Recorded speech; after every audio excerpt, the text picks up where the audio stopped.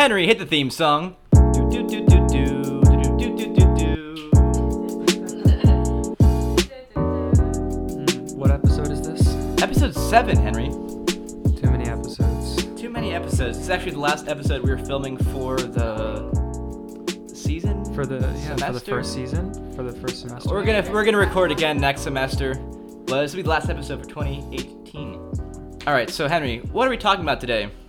So today we're going to be talking about dark matter and dark energy. How cool is that? Okay, so dark matter, dark energy are things that most people don't know anything about. Most people think that it's just something that you don't see. Actually, turns out that it isn't just something you don't see. It's also something we don't even know exists, but we do know it exists. Now, you want to go a bit more in depth on that one? Could you have been more vague? Actually, I could have been more vague, but it turns out it's just an area of science that is vague by It default. is very vague, yes. I guess we could start with dark matter, just because dark energy. So I actually did this interview with an astronomer that we're going to have later. Basically, what he said was dark matter is probably going to be solved within our lifetime. It's a fairly simple mystery. Dark energy is really, really breaking physics right now. So we can start with dark matter just because it's comparatively simple. Comparatively. Basically, in the late 90s, there was a bunch of computer simulations done by a few different research teams. All they did was they summed all of the mass and therefore gravity in a bunch of galaxies, and they tried to analyze the spin of those galaxies, tried to understand the orbits of the different stars in that galaxy.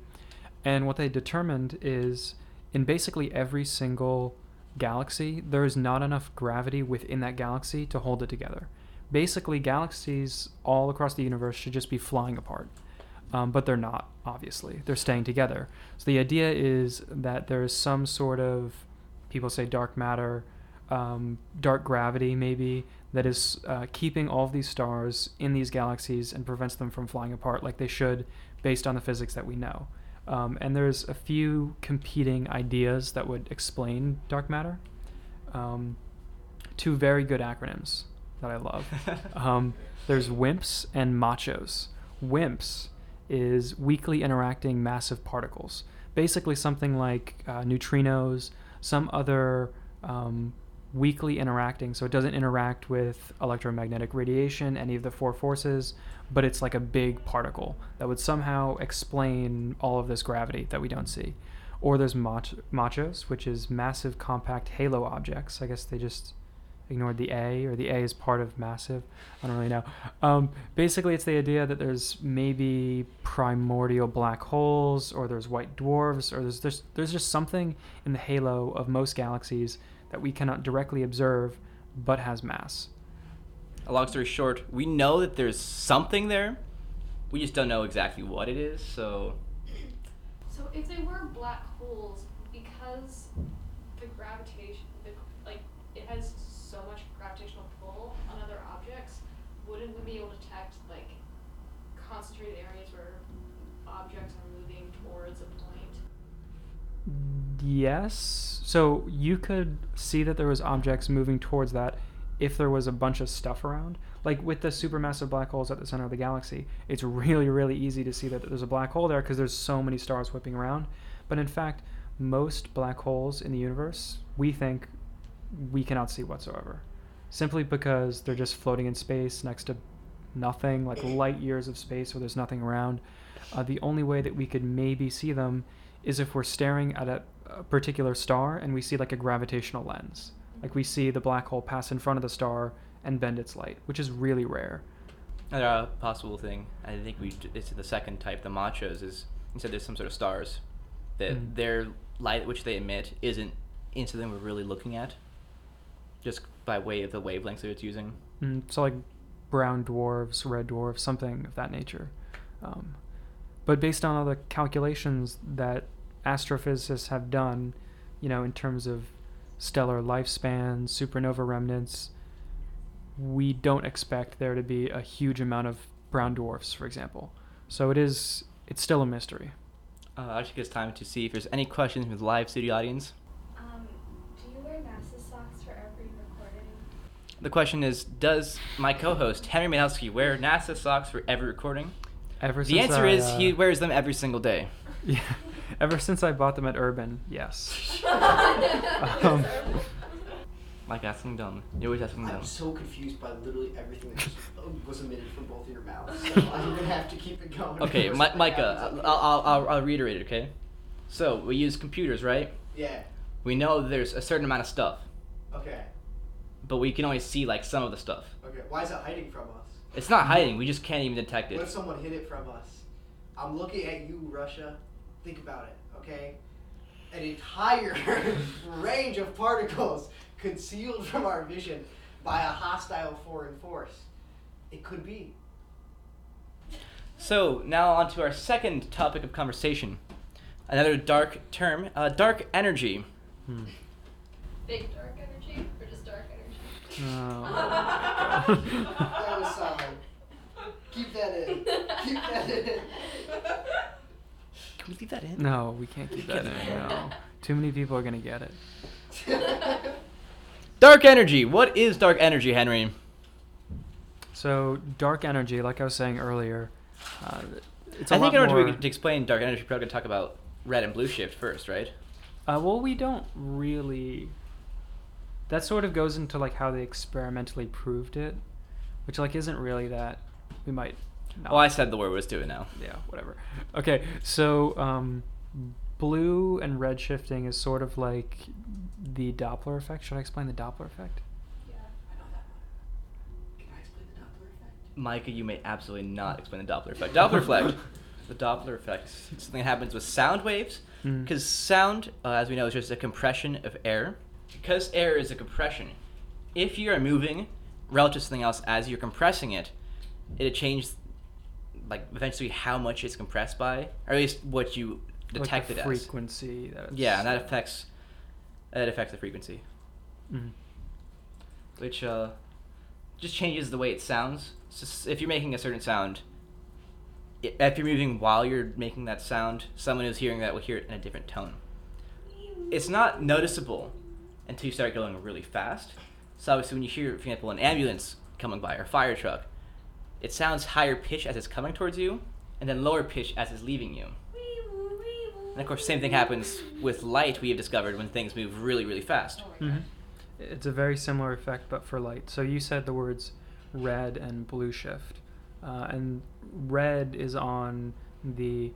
I gotta make sure I get this right. In my head, I always mix it up. Longer wavelength light on the visible spectrum. Blue is shorter wavelength, higher frequency.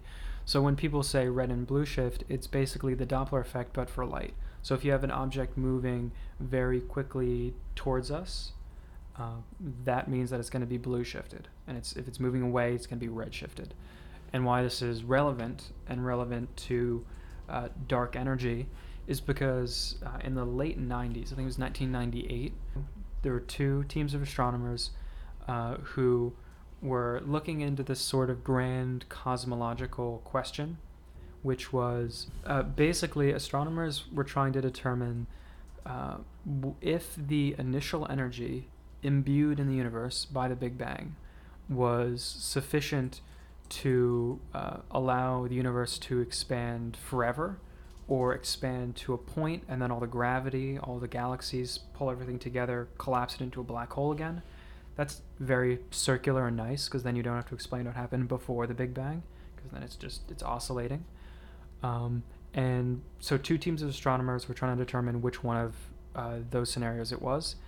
And it turned out it's a third scenario, which is that not only was there this initial energy imbued into the universe by the Big Bang that caused an expansion, but for some reason that expansion is accelerating, which is really weird. And we've later determined that it's based on the volume of space. So as the volume of space occupied by something goes up, the amount of this weird outward radiative pressure increases. And we don't know what that is at all. It's not like a vacuum pressure that we can account for in any theory that we know of right now. and nobody really has a good experimentally provable, falsifiable theory for what it could be. So that's this like way worse idea. It's not like it's not like something's potentially hidden from us that we just can't see. It's like this physics breaking effect that we don't understand at all. So whoever solves that's going to win like 5 Nobel Prizes or something crazy. Oh, easily. They'll be the next big name in science, Mm-hmm. alongside Newton and Galileo and Einstein. Without a doubt. Someone who can prove like why the size of the universe is the size of the universe, Yeah. or like how the size of the universe is changing, that'd be huge. Isn't it always expanding? Yeah, that is what it's But the said. expansion's accelerating, which does. Yeah, it's always growing, but it's also always growing faster than it was before. Which makes no sense because there's like gravity in the universe. There's galaxies and stuff. So if anything, it should be slowing down. So the Micah, do you have any questions? You always have good questions. I've honestly been entirely bamboozled by everything you all have said, so. Listen, Micah, I'm gonna break it down for you, okay? Break it down for me. Alright, so there's stuff in the universe, right?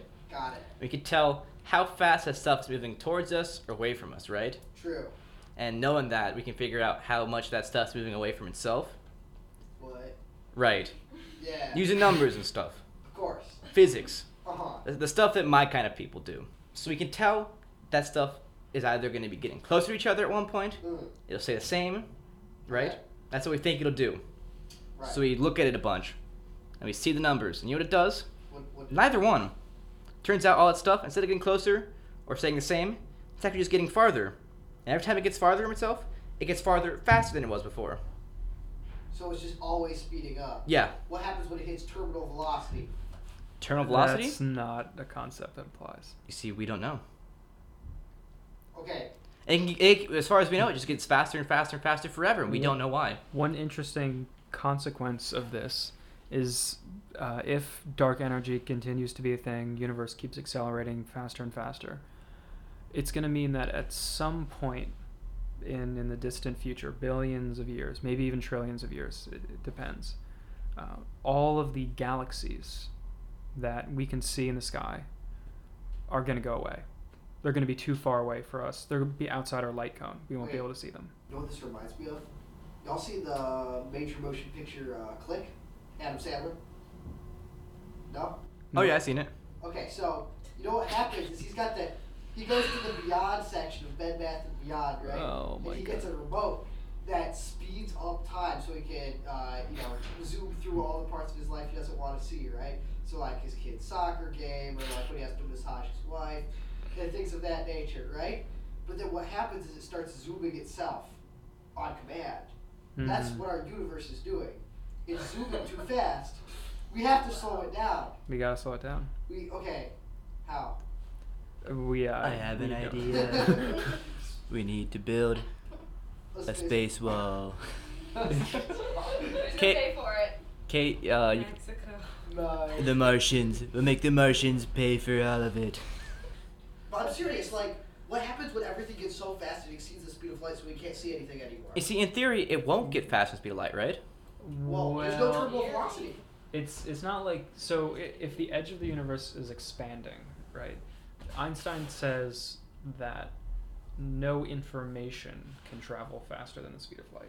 So if one end of the universe is traveling at one speed and the other is moving at another speed, it's we just not. won't know. It wouldn't break the laws of physics for their relative velocity to be over the speed of light, because it's not like information is traveling between the 2 points. It's the same thing as if What is information? Like, Light. literally, what is? like a particle. Sound is Is anything not information? if it's not light. Well, I don't know how to answer that question. Well, I'll you give. can call information like, okay, so say you have an object in space and it doesn't emit light, it just exists and it's a thing. But once you have light reflect off that, the information is what's reflecting back to you. So you can see that object now and you have the information of what it is and that it's there. Right, so basically everything will exist, we just won't have any signifiers of its And existence. that's why it's called dark energy and dark matter. Because it's not emitting light and we can't see it. And it's not reflecting light either. Whoa. Dude. I understand dark. That's whack.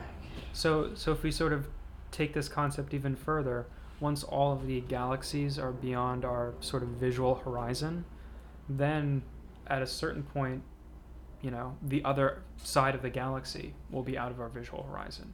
The galaxy will be ripped apart. Solar systems will be ripped apart. Stars, atoms. Eventually, the entire universe is just going to be completely homogeneous. Just a bunch of very, very distant particles.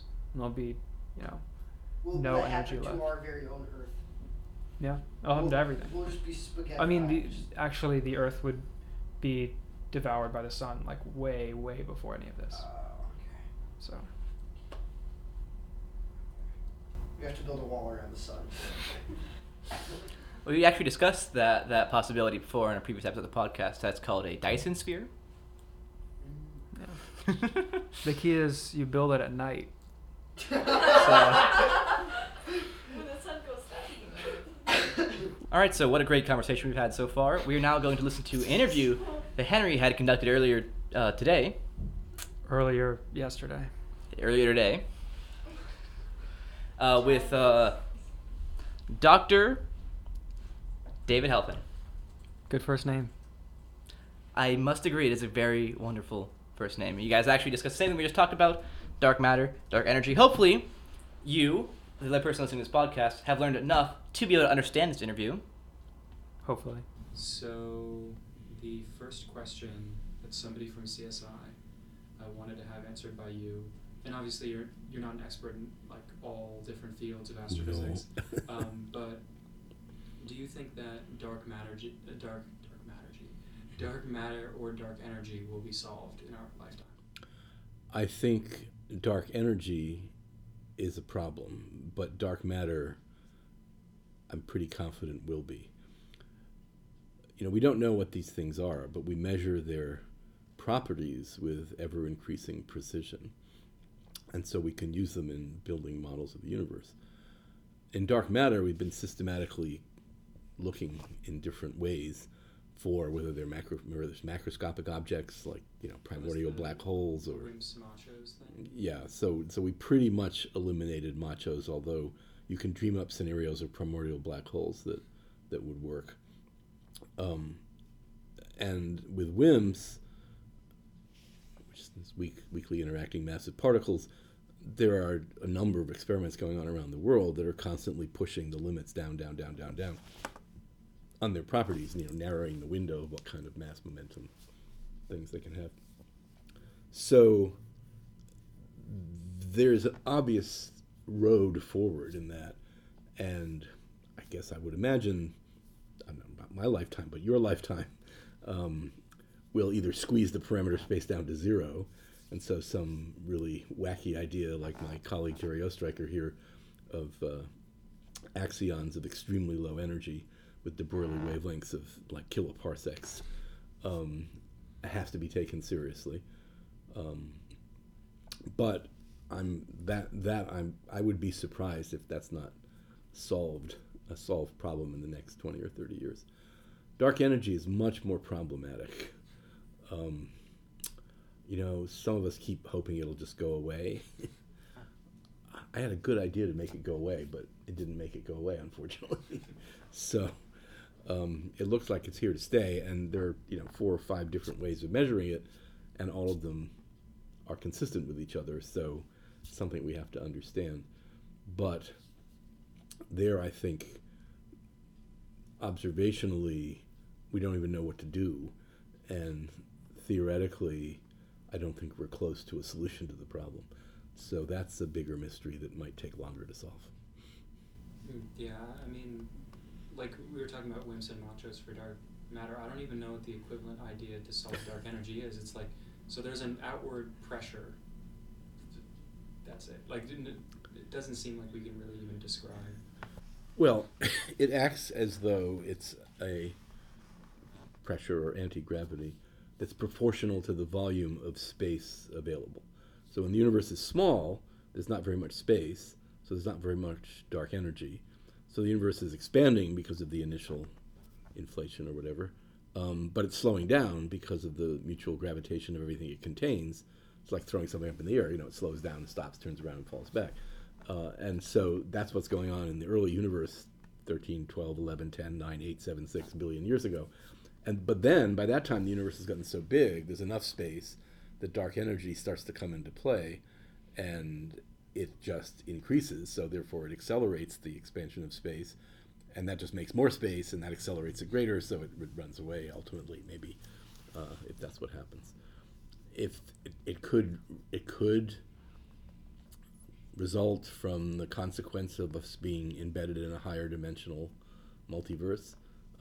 It could just be something we don't understand about space-time itself.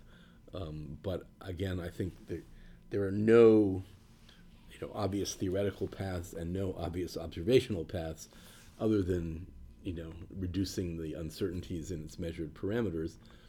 And they're pretty small already, and it's really hard for me to believe that going from 2% uncertainties to 0.5% uncertainty is going to reveal something remarkable. So I think that's a tough nut to crack. So what was it like when that discovery was first made, that the expansion of the universe is accelerating? Because I don't know what year in particular, but I remember talking to my uncle who went to Columbia, and he was saying he took a bunch of physics classes in the early 90s where it was like, astrophysics is solved, like cosmology's fine, and then all of a sudden cosmology just like broke in the, I don't know, mid to late 90s. Yeah, 1998. So there were two teams, both set out to measure the expansion rate of the universe, because the three options available at that time were the universe expands to a finite maximum size and then turns around and collapses again. That's philosophically attractive to some people, because then you don't have to say where it came from, because it could just be oscillating forever, right? It could just have exactly the right critical amount of mass such that it expands forever, but at an ever-slowing pace, and it coasts to a stop at infinity. That's the equivalent of firing something off the Earth at exactly the space velocity, escape velocity, so it just coasts to a stop at infinity. Or it could have sufficient expansion energy that it expands forever and doesn't slow to a stop, and that's the equivalent of launching something out of the solar system, right? It just leaves. So those were the three options, and the idea of these two big teams in the 90s was to once and for all determine which of those three options it was. And simultaneously, in 1998, both teams came to the conclusion that it wasn't any of those three. It was a fourth possibility, and that is the acceleration is accelerating. So that was, a big surprise. And as with any such surprise, there was a lot of skepticism initially. You always, publish your result when you get to 3 sigma or something, and so people wanted more data, but people came up with various ideas. I had an idea that might explain it away. But as these ideas were tried one after the other, they all failed. And as the data kept accumulating, it went to 4 sigma, 5 sigma, 6 sigma, 7 sigma, 8 sigma. It became just undeniable that it was there. And that's the state we're in. We've been stuck in that state for 20 years now. Just waiting for some really smart person to win a Nobel Prize.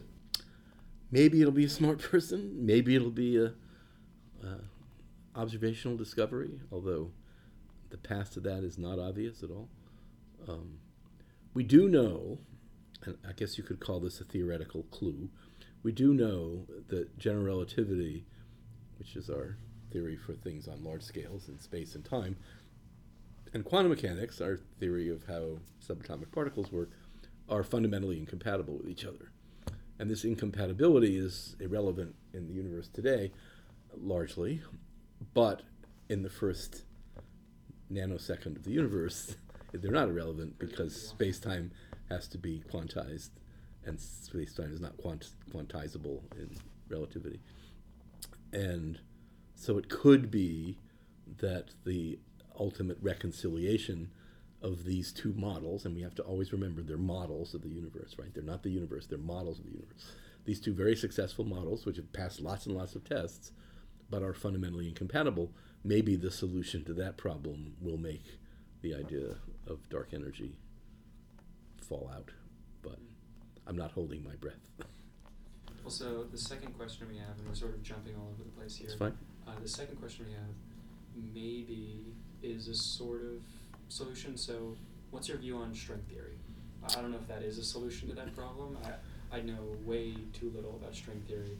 All I know is like a 5-minute YouTube video from Michio Kaku. But like, what's your take on it? Well, first of all, I don't know any more about string theory than you do, except my mathematician colleagues tell me it's extremely elegant and exciting mathematics that connects areas of mathematics which people didn't realize were connected before. So mathematicians are very excited about it.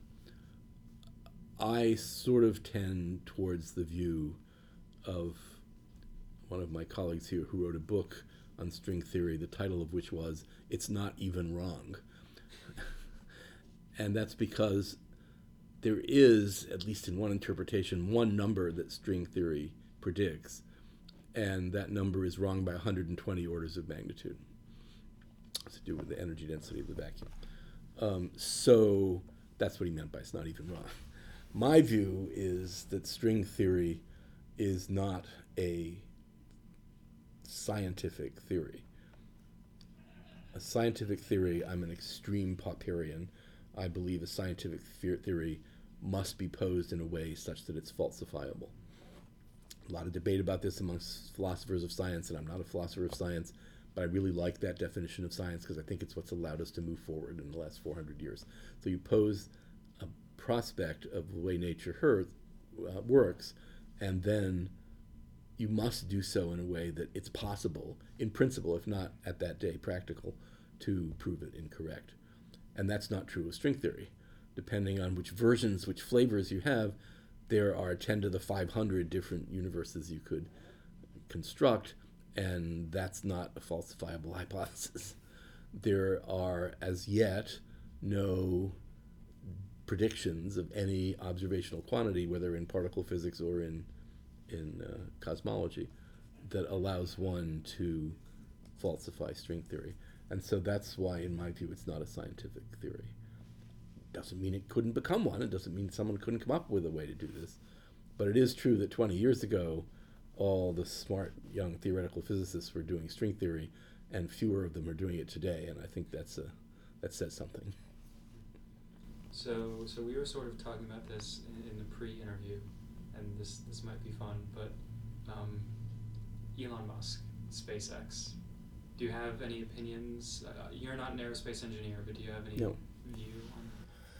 Well, I think the most important point that needs to be made, which 99.9% of the public doesn't know, is that this SpaceX and Blue Origin and all the others have not made the progress that they have on using private capital.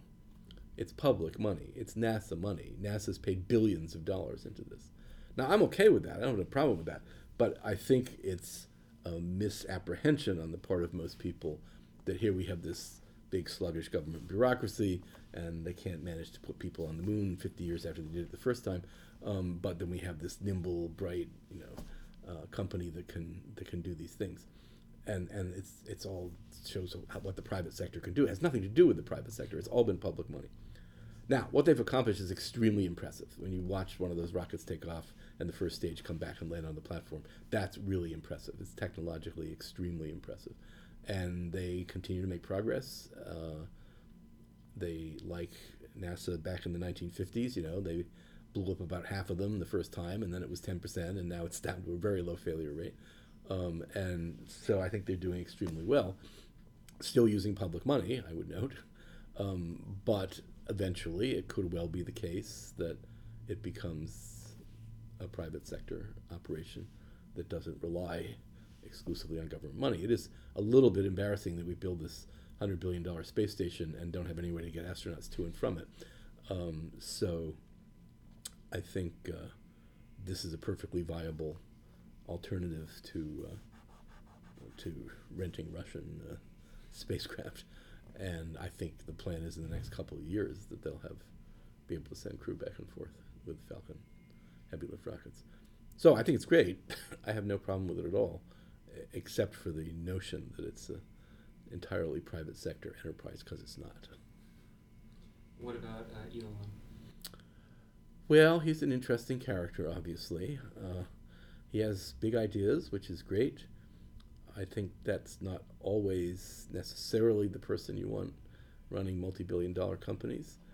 You know, the Tesla is a great achievement, but when you make predictions about how many you can produce that are off by orders of magnitude, that's not very impressive. It does require sort of calm, rational people to run large operations, and I don't think that's calm is not a adjective that's usually applied to Elon Musk. So I think he is to be lauded for his vision and for at least those two technical achievements. And the battery storage stuff is interesting too, although that's a little bit overhyped. But in terms of running large-scale operations, I think he probably leaves something to be desired, as was demonstrated in the last few months when he got sanctioned by the Securities and Exchange Commission. What's your opinion of the work being done at SETI? And just like more broadly, astronomers who are looking into aliens. Do you think that's sort of viable? I don't know. So, SETI is now 58 years old, and they, of course, have not found anything yet. This, to me, is not terribly surprising.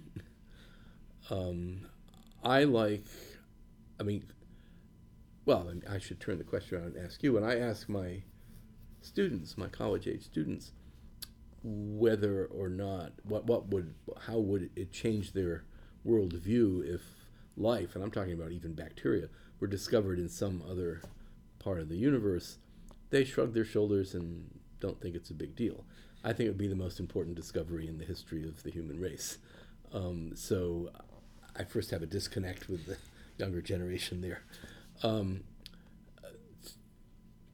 SETI was initially taking telescope time and pointing at a bunch of stars. That was the Frank Drake project in 1960, Project Ozma.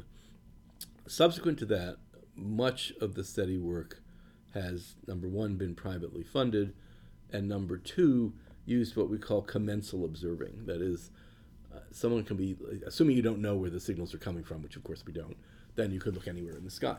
And so an astronomer using a radio telescope pointed in some direction of the sky, there's no reason you can't take a spigot on that data, take it off and analyze it for narrowband or other characteristics of what you'd consider an intelligent signal.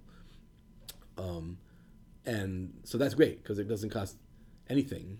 It doesn't tie up a telescope that would otherwise be doing interesting science. It's just using the same data for two different purposes, which seems perfectly reasonable. And especially given that it's mostly privately funded now by Yuri Milner, this Russian oligarch. That's great. I think it's fine. My guess is that if we were to find an extraterrestrial signal, that it will happen serendipitously, that it'll happen by chance, not as part of a targeted effort. Simply because the volume of parameter space one would have to search is so huge that it's more likely one will stumble across it than deliberately find it. So I'll give you an example. I did a big survey of the whole northern sky with the Very Large Array, which was 30 times more sensitive and 30 times higher angular resolution than any previous survey, so it opened up lots of possibilities. And 99.9% of the objects in the survey are extragalactic objects, quasars, blazars, galaxy clusters, active galactic nuclei, quasars. But a few of the objects, and I really mean like 50 out of a million, are nearby stars. The sun produces radio waves. All stars produce radio waves. They're really, really, really faint, so you can only see relatively nearby stars. And their degree of radio emission is a consequence of the sunspot cycle and of the magnetic activity on the surface of the sun, or the surface of the star. And that magnetic activity drives not only radio emission, but it also drives X-ray emission. And so we did a survey. They did this big survey, and we matched them up with nearby stars. And there's an extremely tight correlation between the amount of radio emission a star produces and the amount of X-ray emission a star produces, because they're both produced by the same thing, these erupting magnetic fields on the surface. And so we had, I forget what it was, 30 or 40 stars that we had detected, and most of them were also detected in X-rays, and so we could plot this beautiful tight correlation, X-ray flux versus radio flux. And of the, let's say there were 40 stars, one was bright in the radio and had no X-rays at all. Well, that's of course what you'd expect from an extraterrestrial civilization, right? Because extraterrestrial civilizations produce radio waves, but they don't produce a lot of X-rays. They blast into space, at least we don't. So you can be sure that I went back to the original data and checked whether or not the signal was narrowband or a broadband signal like you'd expect from a natural phenomenon. And needless to say, since you didn't read about it in the front page of the New York Times, it was a broadband signal, and it was just a weird star, and we still don't know why that star is like that. But I think that kind of stumbling across something is more likely to yield signals. Now, recently, and coming forward in the next decade, certainly, not looking for intelligence, but just looking for life, we have a real prospect of getting somewhere, because JWST, the follow-on to the Hubble Space Telescope, will be able to examine the chemical composition of the atmospheres of planets around other stars. And there are a number of ways one could imagine finding indications for life. On our planet, for example, our atmosphere is 20% oxygen. Oxygen is highly reactive, and so that's a signature of a non-equilibrium chemical process, which we happen to call life, that keeps the atmosphere oxygenated. No other planet in the solar system, no other planet we know of has a oxygen-rich atmosphere like ours. Or we could even detect, organic molecules, chlorophyll or something like that in the atmosphere, or the analogous chemical. CFCs or something. Well, that would be intelligent life. But no, I'm just looking for bacteria. I'd be happy with bacteria. I don't need intelligent life. So I think there's a real prospect for progress there. I would not want to put odds on the progress on the prospect of extraterrestrial intelligence signals, but I do think the prospects for finding life in the next 30 years is well, I don't know what it is, because we only have one example, right? But since the raw materials for life are in every protoplanetary nebula, every single place where stars are forming and planetary systems are forming are the places where there's rich assemblages of already 200 organic molecules, which are the basic building blocks of life. Whether the life looks like us or not, it's highly likely to be based on carbon, just because carbon is the fourth most abundant element, and other elements that can make double and triple bonds and therefore complex molecules are rarer by thousands and tens of thousands and hundreds of thousands. So it's highly likely to be based on carbon. It doesn't have to look anything like us, doesn't have to have DNA, doesn't have to be based on the same amino acids. We just use 20 amino acids, there's hundreds of amino acids, so there's lots of possibilities. But it's likely to be based on carbon. And when we look in these flights of planetary formation, the clouds are just suffused with organic carbon-based molecules. Secondly, we know that on Earth, that life emerged in sufficient quantity to be a marker in the geologic record within about 5% of the lifetime of our star. So the raw materials are everywhere, and it happened really quick in the one instance we know of, where the conditions were reasonable. Right? So given several 100 billion planets in the galaxy and a few 100 billion galaxies in the observable universe, the odds seem pretty good. But when you only have one, you can't make a statistical statement. Nonetheless, we'll be able to do a systematic search for signs of life on other planets in the next decade, which is an exciting prospect.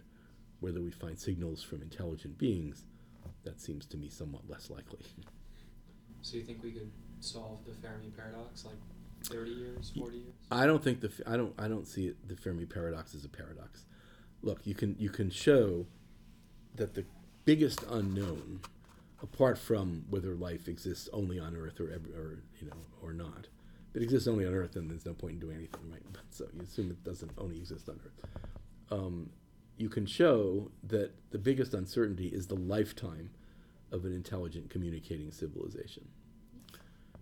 because we know what stars can host habitable planets. We know now, we didn't used to, but we now know how many planets there are. We know how many are in a reasonable environmental zone to host complex organic molecules.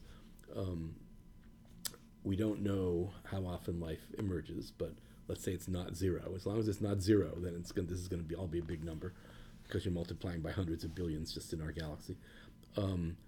We know how long intelligence took to develop on Earth, about half the lifetime of our star, or a little less than half. But the biggest uncertainty is how long do we maintain an intelligent communicating civilization? So if the answer to that question is a few hundred years, because by the time you get to communicate across interstellar distances, you also understand nuclear energy, so you can blow yourself up. You also have a huge demand for energy, so you can wreck your planet. I mean, all these things are sort of co-requisites, right? So if the lifetime is a few hundred years, then we should be the only civilization in the galaxy. If, on the other hand, that lifetime is, I don't know, pick a number. A typical species lives 5 million years. That's just a rough estimate from the fossil record that species come and go on a time scale of millions, not hundreds of millions and not weeks, but millions of years. So let's say 1 million years. Well, then there's 1,000 civilizations in the galaxy, or maybe more. And the necessary corollary of that is we are the dumbest. Because if the average lifetime is 1 million years, then the average civilization's been around 500,000 years. And we've been around 50 years as a civilization able to communicate across interstellar distances. So by definition, we are the most primitive. So it's fun to watch ant colonies, but we don't learn a lot of quantum mechanics from ants, right? Why would a civilization not take the approach that, it's like an ant colony, let's see what happens to them. Maybe they'll blow themselves up, maybe they won't blow themselves up. And so that's called the zoo hypothesis. So they're just watching us. And what are they going to learn? I mean, the same 92 elements make up the whole universe. So they're not coming here for the platinum, right? They're not coming here to learn something new. And, the first signals they get are broadcasts of I Love Lucy, and they might think, well, maybe I don't want to go there, So I think there is no Fermi paradox, because it is necessarily true that if there are other intelligent civilizations, they're vastly more advanced than we are. So you just wouldn't care. Why would you care? I mean, suppose we found bacteria on a planetary system 100 light years away. I mean, I'd get very excited. My students wouldn't get excited, but whatever. Some people get excited. But what are we going to do? I mean, who cares, right? And we're sort of at the level of bacteria compared to a civilization that's 1 million years in advance of us. I never really thought of it that way. Makes sense. So we just have like a few questions left. So obviously you're also a professor here. So do you have a favorite class to teach? Well, like CSI members, like what should they take? Oh, that's a different question. Well, there's a class, not that I teach, but that Caleb Scharf has taught on, I forget what it's called exactly, but it's about exploring the solar system and solar systems beyond. And he taught that not this year, but last year, or the year before, I can't remember. Anyway, it was very popular. It seemed like a good class, because it had a little bit of the space technology, a little bit of biology, what are we looking for life or whatever. And just some of the history of space exploration and things like that.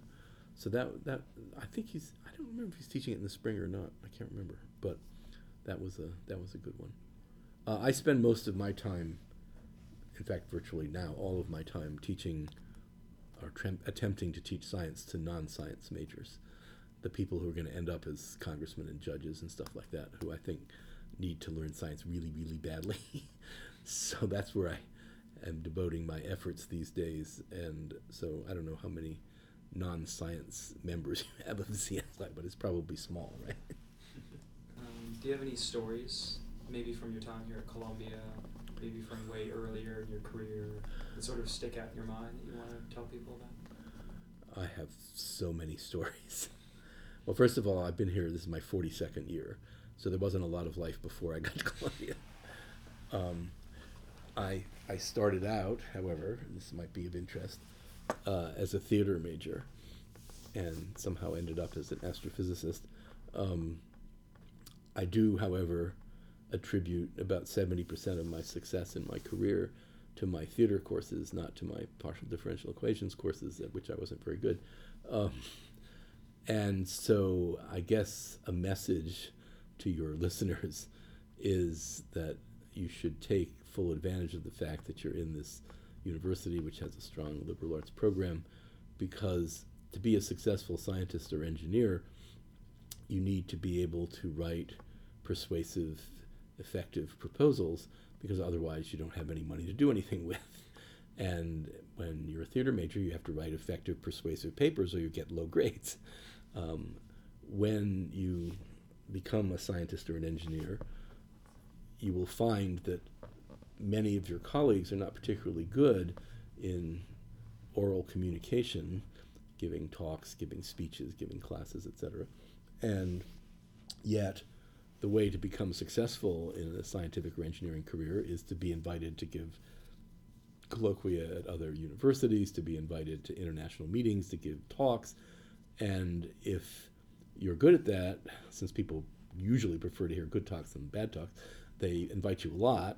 And then it turns out, gee, all those people you're talking to happen to be the people who review your proposals for funding.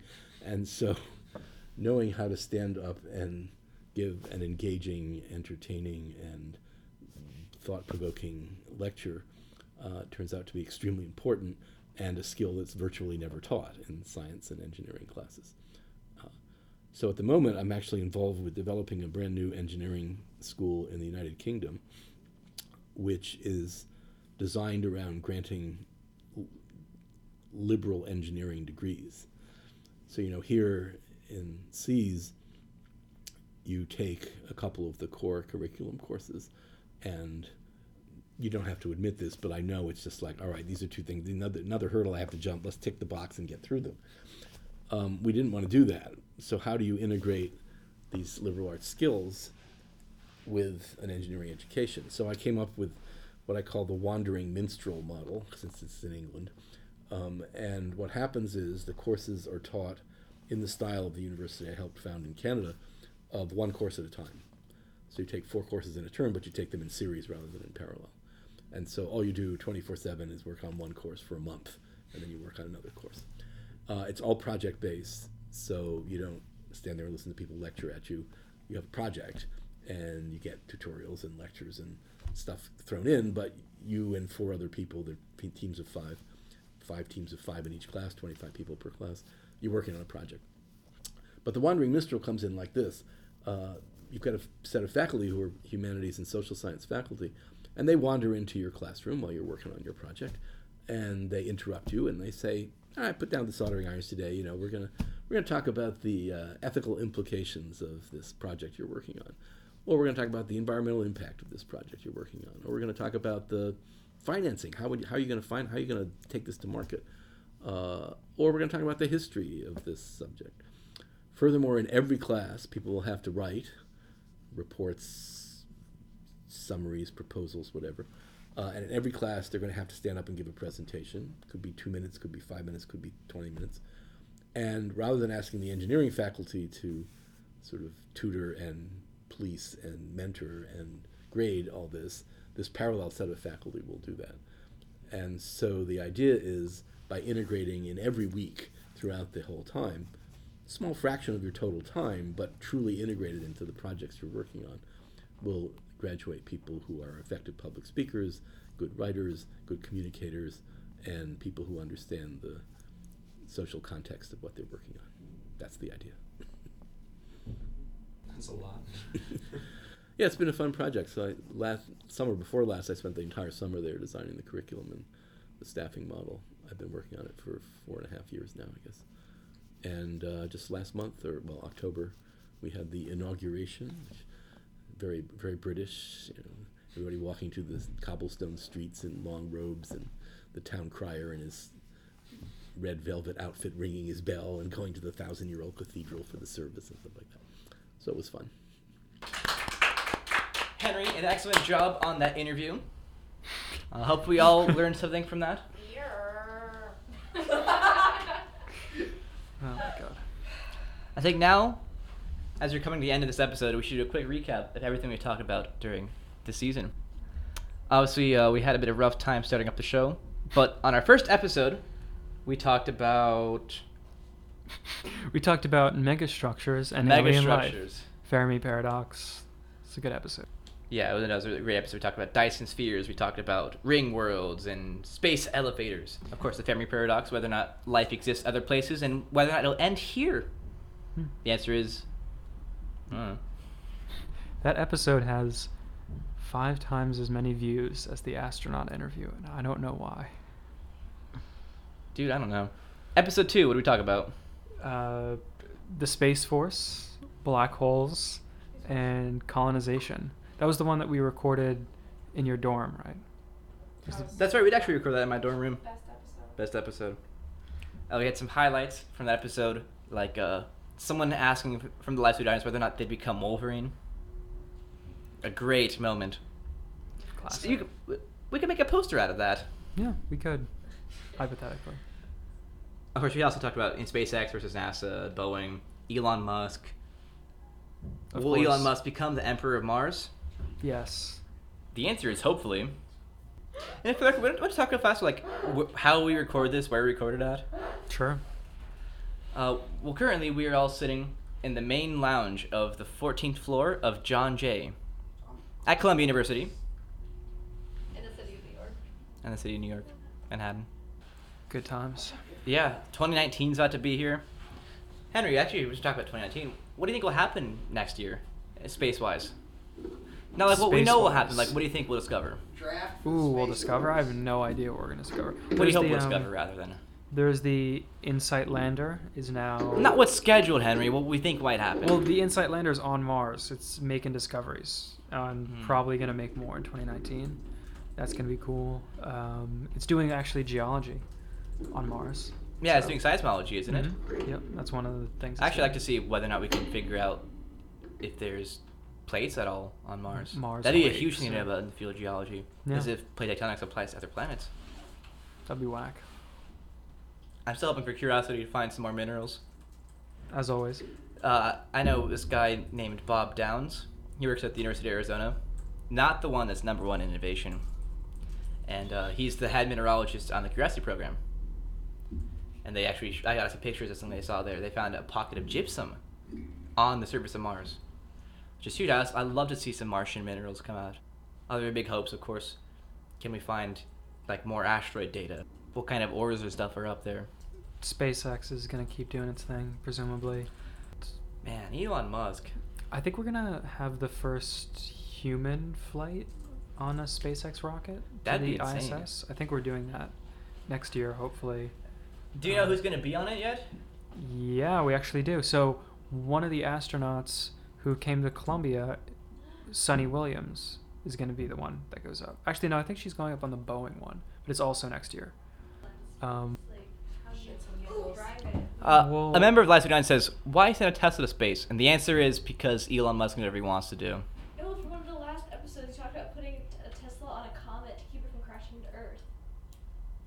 Oh, right. Yeah, that actually is the thing we talked about in episode 4, the asteroids and space mining episode. We talked about how a satellite sent into space towards an asteroid or comet that was approaching the Earth, if done far in advance enough, could actually modify the path of the asteroid/comet so much that it doesn't end up hitting the Earth at all. And you could, if Elon wanted to save the Earth, he could use a Tesla to do it, which would be Every savage. person on Earth would buy a Tesla. Be a good meme. All right, so we moved on. Of course, we did episode 4, which is we talked about asteroids, space mining. The answer is we need more of it. True. And especially just if we want to keep expanding the space, we're going to need to get resources from space. So you negate the cost of moving stuff up into space.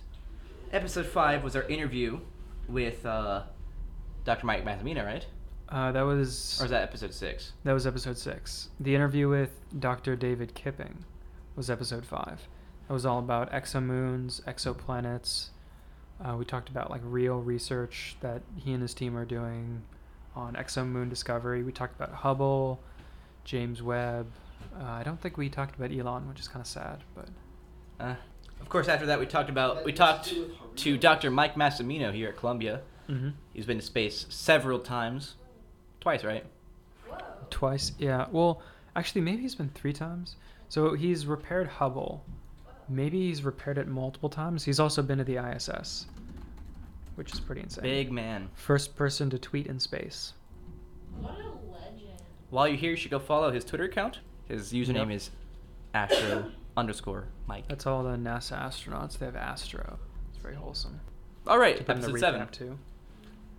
Pure nonsense. I don't really know what the topic of this episode was. Dark stuff. Dark stuff. Dark stuff. But some of it isn't stuff. But some of it most certainly is stuff. So in our production, our first episode release was actually the 3rd episode we ever recorded, not filmed, because the first 2 episodes we recorded, we lost. Rip in peace. Oh, it was depressing. We finished the first recording, and it was probably about 50 minutes of recording, way longer episodes than we do now, and we hit stop recording, and then GarageBand just crashed. It would have been broken anyway because our mic setup was completely wrong. Oh yeah, until we hired our audio guy, the audio was just horrible. And then the second time we tried to record, we talked about the exact same thing. Actually, both these episodes we talked about space mining and asteroids. And then episode 3, we said, all right, we'll switch it up. And we did switch it up. And talked about, what was it? Space structures? Yeah, episode 1, space structures. Yep. And that one worked out, so we put it in. Definitely really have been enjoying the live studio audience format that we have. Yeah. They are also very enthusiastic about being here.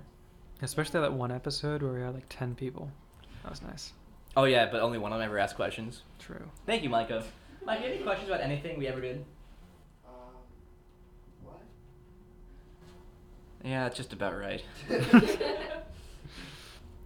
We've had some excellent posters up around campus Mhm. that feature quotes from the show in a format that makes it look like it's an Instagram post from a popular local Instagram account called Overheard at Columbia. Yeah. Yeah, Elise, our creative director, did make the images. For these ones, actually, one of the last members, Kate, had the idea for it. Yeah. I transferred it. It was executed perfectly. Alright, ladies, that sounds like. That sounds like a wrap. It's the Sounds like end. a wrap. Well, you know what, guys? If you made it to the end of the episode, thanks for joining us. If you made it to the end of all 7 of our episodes this far, once again, thank you. You probably know me or Henry personally.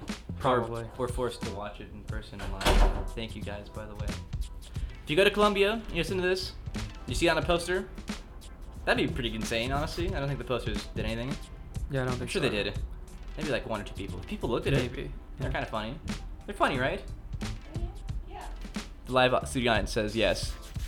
That's a wrap. Yeah, if you're anyone else listening to this podcast, doesn't know me or Henry personally, holy moly, what are you doing? Maybe send us an email or something. Yeah, send us an email. Tell us you liked the podcast. If you're on Spotify, leave us a good review. A like or whatever. Like it. If you're on Apple Podcasts, give us 5 stars. If you Comment, enjoyed it. maybe. If you didn't enjoy, well, don't review us at all then. Only 5 stars allowed. This is Rocket Science. It is the Columbia Space Initiative podcast featuring guest star Dr. David Helfin. Produced by Henry Manalski and David Tibbetts. Executive producer Milan Anand. Creative director Elise Palma. Audio is mixed by Micah Weiss. Edited by Kate Steiner. Alright, well that's all. Thanks for sticking around. Kate, I wish you the best of luck in recording this for the record.